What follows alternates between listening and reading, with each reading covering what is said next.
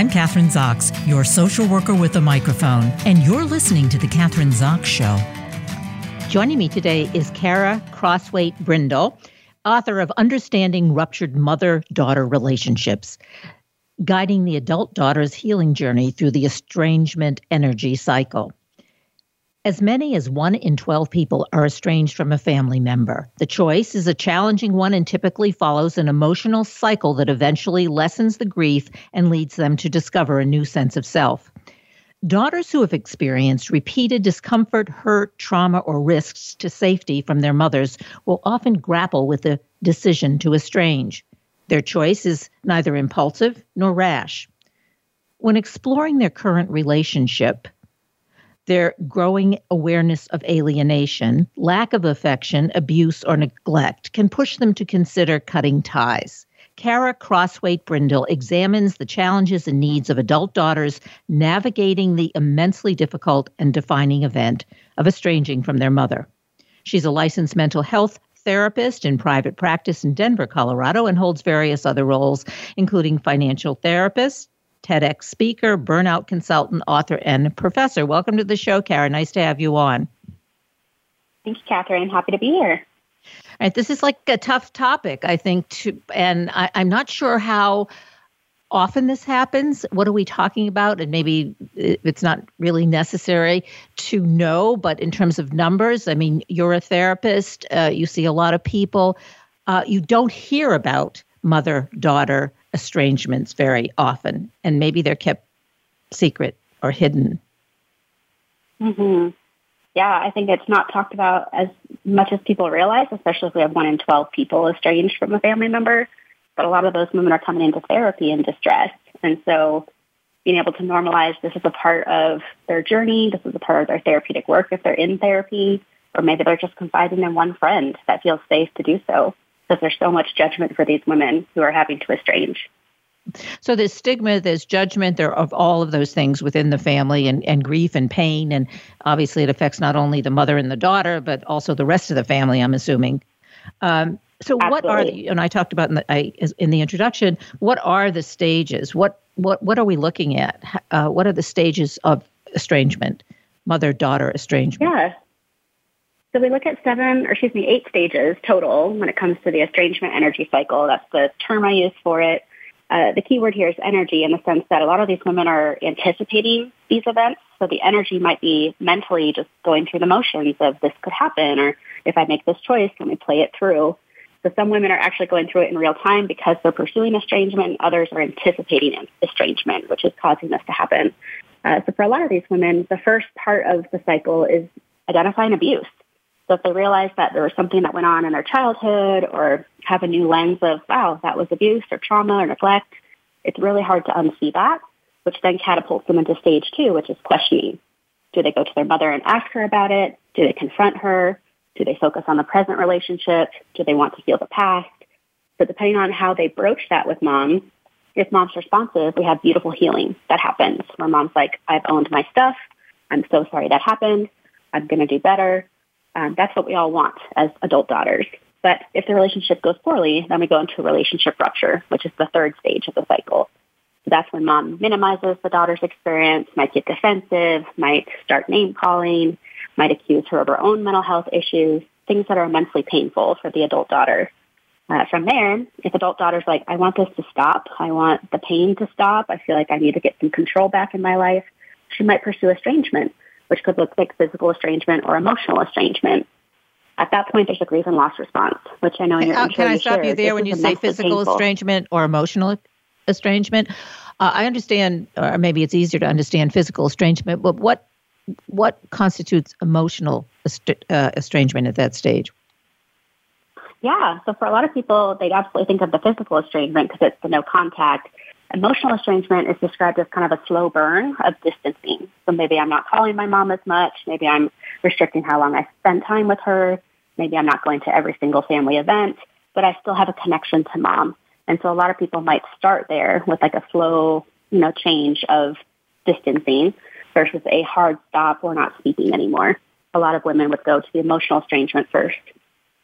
And how does that affect, let's say you're married with children or just with children, And what's the impact, let's say, on the children? Let's say if you're doing this emotional estrangement, which may morph into or evolve, I guess, into physical estrangement.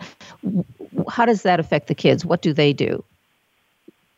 Yeah, I think it really depends on the kid's awareness and their age. So developmentally, a younger child might not notice that we're not interacting with grandparents, in this case, grandmother, until maybe they see a classmate talking about grandma or hear someone talking about grandparents and realize that they don't have that dynamic in their life. That usually leads to a child asking mom, why don't we talk to grandma? Which can then lead to some healthy, hopefully, conversations between mother and child around that.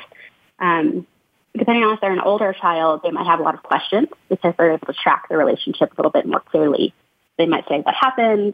I think of teenagers who want more information, but I think it's really about what's age appropriate to respond to a child's questions, knowing it might be one question, like, do they like spaghetti for a really young child? Or it could be something much more intense for an older child who's tracking this. When a daughter is estranged from her mother, and let's take the teenager or the older child, as you say, it depends how this plays out with the kids depending on their age. Do the older children ever perhaps continue the relationship with the grandmother, even though their mother is not? Yeah. I think especially once they become an adult or an older teen where they have a lot more independence and choice, they might say, I want to be connected to my grandparent or my grandmother. I've had lots of adult daughters who are in the estrangement process have that worry of how do I navigate this thoughtfully for my child? They don't accuse me of alienating them from their grandparents. So like coaching them on what to say and how to give them some boundaries and some age-appropriate explanations without dictating you can or cannot talk to your grandparents, that they have that choice when they're older. So it's navigating the boundaries. I mean, I guess we're always navigating our boundaries, and the boundaries have changed between mother and daughter, obviously. So we're kind of in the middle stages, I think, aren't we? We're at stage number 4. Yeah, so estrangement is stage 4, grief and loss was stage 5. So really emphasizing to listeners that grief and loss feels like a death. I mean, the stats are telling us it feels just like the death of a parent. So it's very emotional, very painful for both parent and adult daughter in this case. From there, they might catapult themselves into discovering a sense of self. Who am I without mom's influence? What are my interests? What are my passions? What are my pursuits? Without her influence or her telling me, you should do this. So we see a big change happening there. And then they move into the 7th stage, which is deeper work. As a therapist, this is my favorite stage because now they're having aha moments about how the relationship with mom has shaped other relationships. Maybe they have a new sense of attachment to an intimate partner. Maybe they have a difference of how they want to parent their children. Maybe they're looking at friendships and how those could be different based on what they know now. And then the last stage is redefining that self-worth of who am I? Where am I headed? Who am I now in my life as a mother, as a daughter, as a friend, as a partner? And so that can be really powerful for women. It also sounds like an emotional roller coaster, back and forth. And as you, and you have to navigate that roller coaster. I mean, what happens, or how often does it happen? I mean, in your practice where you see adult daughters reconnecting with their estranged mothers? Yeah, so in my practice, I serve a lot of people on Medicaid, and so I think there's significant trauma there just based on the poverty that they might be experiencing, the life transitions, the complex trauma, which is more about relationships. So my particular population, it's actually more rare that they reconcile because the trauma is so significant, so painful. Sexual abuse, physical abuse, emotional abuse, compounding on each other. The good news for listeners is that the stats we have from 2022 say that 80% of women will reconcile with their mother. It doesn't say how long that takes or what the circumstance was, but they are saying that 80% of their participants in that particular study did reconcile with mom at some point. You say at some point. I mean, sometimes you read these studies or the research, and some point, maybe 10 or 20 years later, or even longer after. Exactly. Mm-hmm. Yeah. After a lifetime, I guess. So your particular population, we're talking about, I guess, a certain demographics, right? You're saying most of the patients that you have or that you're or in therapy with you are on Medicaid. Is there a difference? Is there a qualitative difference between those vulnerable, I would say vulnerable populations as opposed to middle class estrangement? What are the differences? Because there's sexual abuse, I mean, I think all the things you mentioned, it seems, well, they exist everywhere. And yeah, go ahead. Absolutely, they do. And so I think it's really probably an access to resources. For a lot of the women I served, they had limited resources. They were single parents. They were going through a lot. That might look different than a middle-class individual who's like, I've got a lot of support. I have a lot of connections. I have a lot of community. Obviously, abuse doesn't discriminate. It can happen to anyone of any demographic. And so it was interesting to see these women go through the cycle, even just with their different support systems. So even if they had Medicaid or private insurance, they were coming to therapy in distress about, am I making the right choice? Should I keep trying? Should I do something more? Should I try harder?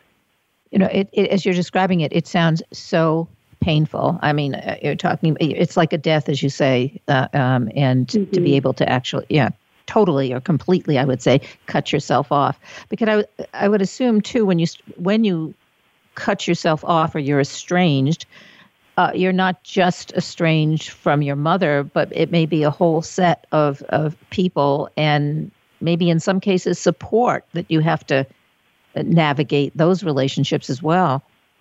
Mm-hmm. Yeah, that ripple effect on siblings. I mean, that's something we talk about in the book of siblings, out of love for both people, their parent and their sibling, are like, I want you to talk again. I want you to reconcile.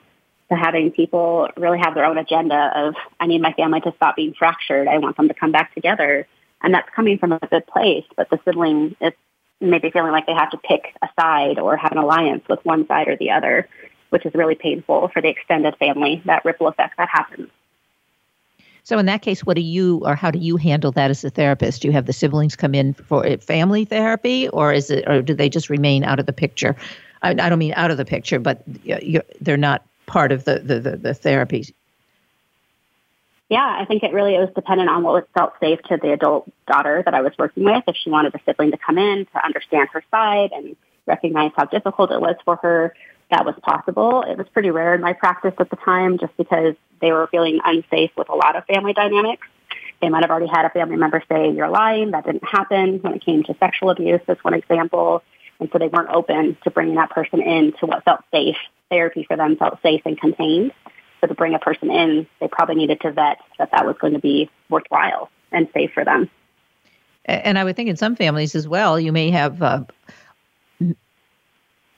some of the siblings or even all of the siblings being sexually abused, and only one chooses to address it and get into therapy and make changes.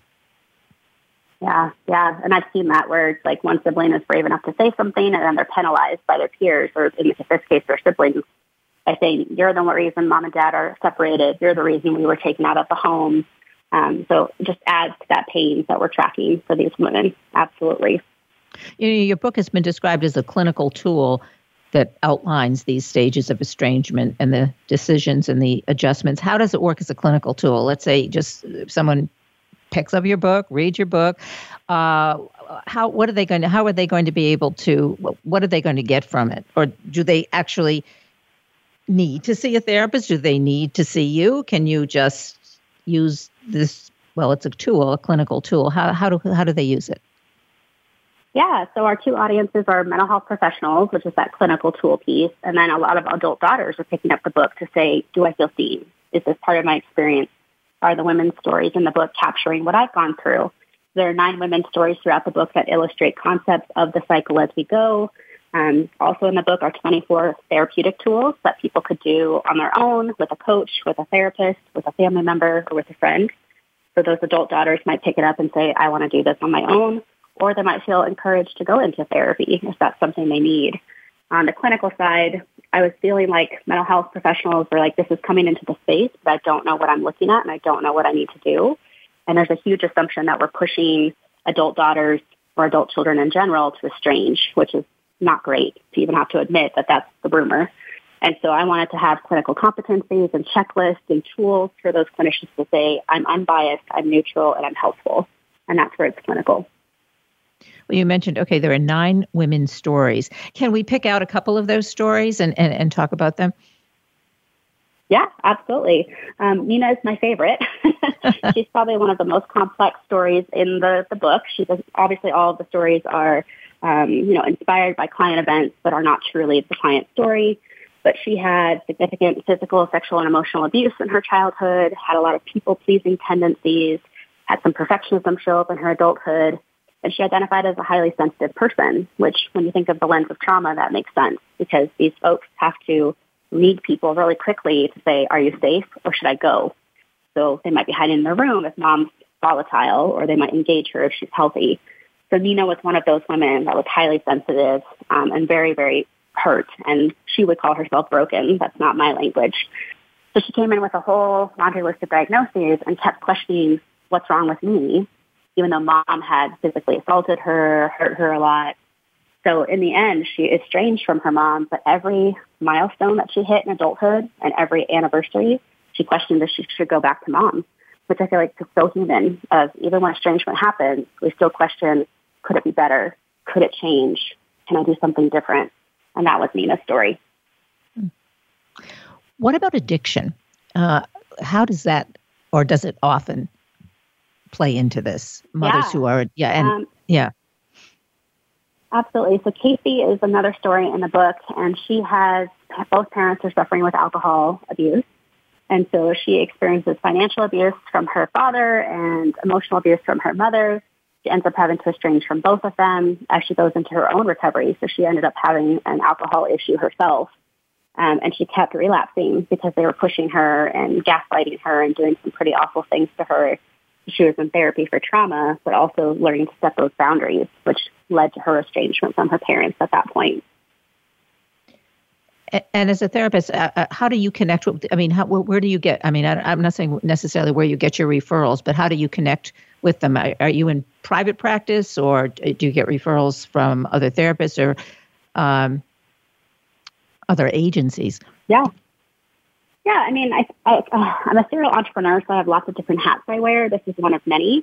And so at this point, I'm serving mostly clinicians themselves. So I'm helping them with their daughter work, or if they work with women, or if they want to work with mothers. So actually, a lot of the consultations I do now are for therapists who are trying to navigate this very thoughtfully. So I'm not working with as many of the women one-on-one. I still have a small caseload of clients, but I am doing a lot more consultation with therapists to address this and many other things they're navigating, including burnout and client loss and lots of heaviness there. All right, you just mentioned you're a serial entrepreneur. Tell us about some of that. So you're I'm curious. Yeah. I don't like to be bored. So I'm a professor part-time. I have a small practice. I do a lot of consultation for therapists. I've written 8 books in the last 5 years. I think I'm addicted to writing. That's what I'll say about that. And I have a daughter. So that when I was writing this book, she was 4 months old. So it didn't escape me the significance of building healthy attachment with her as I was capturing women's stories where attachment wasn't sound or was really painful. I'm always working on something and I love it. And 8 books, starting when your daughter was 4 months old, that's pretty good. It's better than pretty good. So, we've been talking about obviously this book, but you're piquing my curiosity. What were the other books? Yeah, a lot of them are for clinicians, but the one I'm most happy to share with your listeners is I wrote a children's book that launched last month about talking to kids about estrangement. So as I was working with these adult daughters, they were coming in saying, how do I talk to my kid? You also asked this question, Kathryn. So I think people were craving some tools of like, what can I say to my kid? How do I say it? What's appropriate?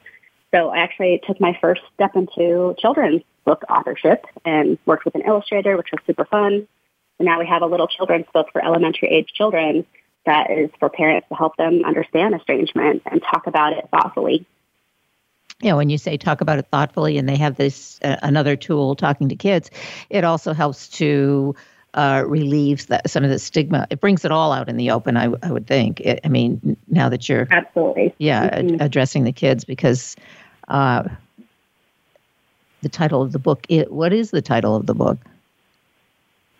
This children's book is called Penny McGee's Family Tree: Talking to Kids About Family Estrangement. Okay, and so when you say talking to kids, what age group are we talking about? About 5 to 10, so elementary age for those kids. And I guess my next question is, what's been the response? This is a recent book. Yeah, it's been fun. For me, it's part of my impatience as a perfectionist of like, let's get it out there. Let's do this. The response has been great. The families that have reached out said, this is the tool I've been looking for. They love the illustrations. They love the setting of it being like a family that has, diversity in the family tree already, and then how mom and dad model conversations. They love the tips in the back of the book for parents. Child therapists are loving this, family therapists are loving this, and of course parents are loving it, which is really fulfilling for me to hear. I wrote it for my nieces and nephews because I'm in a family that has 4 generations of estrangement. So it really was crafted with a lot of love. And when you say 4 generations of estrangement, are you estranged from your mother? Nope, I am married into this family of 4 generations. My mother is actually my first reader and editor of all 8 of my books. We are very close, thank goodness. So I'm blessed that way. Yes, you are. So you're the opposite. You're 180 from that, right? Yeah, I mean, we had some terrible teenage years, which, I don't ever want to relive 14 years old because that was rough. But I think that also came into the writing of these books to say, there is hope that things can get better, especially as, people age, and especially if the parent and adult child are willing to do their own work. So I recognize that a lot of what was informing my writing was the family I married into and the client work. How does the partner fit into this? I really haven't asked you about that. We're talking about the children. We're talking about the daughter who's estranged. What about the partner? Well, both partners, actually, I guess. The mother who is being the daughter. What about her relationship with her spouse or her partner? How is that affected by the estrangement? Yeah. So in our book, Understanding Ruptured Mother-Daughter Relationships, we have a chapter on all of the people that are ripple effect affected by this. And so we talk to partners saying, here are some things you can do. Here are some things you should avoid. So obviously the thing to avoid is to push our loved one to reconcile. That's from family. That's from partners. Like, we shouldn't be pushing them to reconcile if that doesn't feel safe. And so for partners, it's a lot about curiosity, asking what they need. How can I help you? And recognizing that these adult daughters are triggered by milestones where mom should be present and isn't. So marriages, having children, retiring, starting a new job. These are times where these adult daughters say, man, I really wish I could call mom, and I wish she could celebrate this with me, and she's not here. So partners, I think, just being curious and sensitive and empathetic to the fact that a show can trigger this daughter. Family dynamics in a movie could trigger her. It just depends on where she is in her own work. But yeah, I think for partners, it's just being curious and open to her life is probably very different than theirs, and can they hold compassion for that? Yeah, I would think that could be very difficult, because maybe the push is when they see perhaps or feel that they see an opening, as you're describing it, a birthday or an anniversary, or that is a trigger for wanting to reconnect when it's not really healthy to do that they might want to push. Mm-hmm. Yeah, because and so they have to be very much aware of where they're coming from, I would imagine. Are they involved also? I'm asking you again, but are they involved in the therapy? I mean, are they the process with you, with your client? They can. I've absolutely had partners come in, especially if the client that I'm working with wants them to know something and wants the safe space to talk about it that's not home. A lot of times I emphasize that the heavy is best not addressed in the home because it taints our home environment, right? It's the same reason we don't do therapy in our bedrooms because it's just not ideal. And so a lot of those adult daughters would bring a partner in to have the partner just really listen to what they had to say, ask questions, have me help mediate if appropriate or necessary. But yeah, those partners tended to have their own agendas or confusions that we could then address therapeutically. I was like, yes, your family system is very healthy. It probably baffles you that your partner's family doesn't look that way.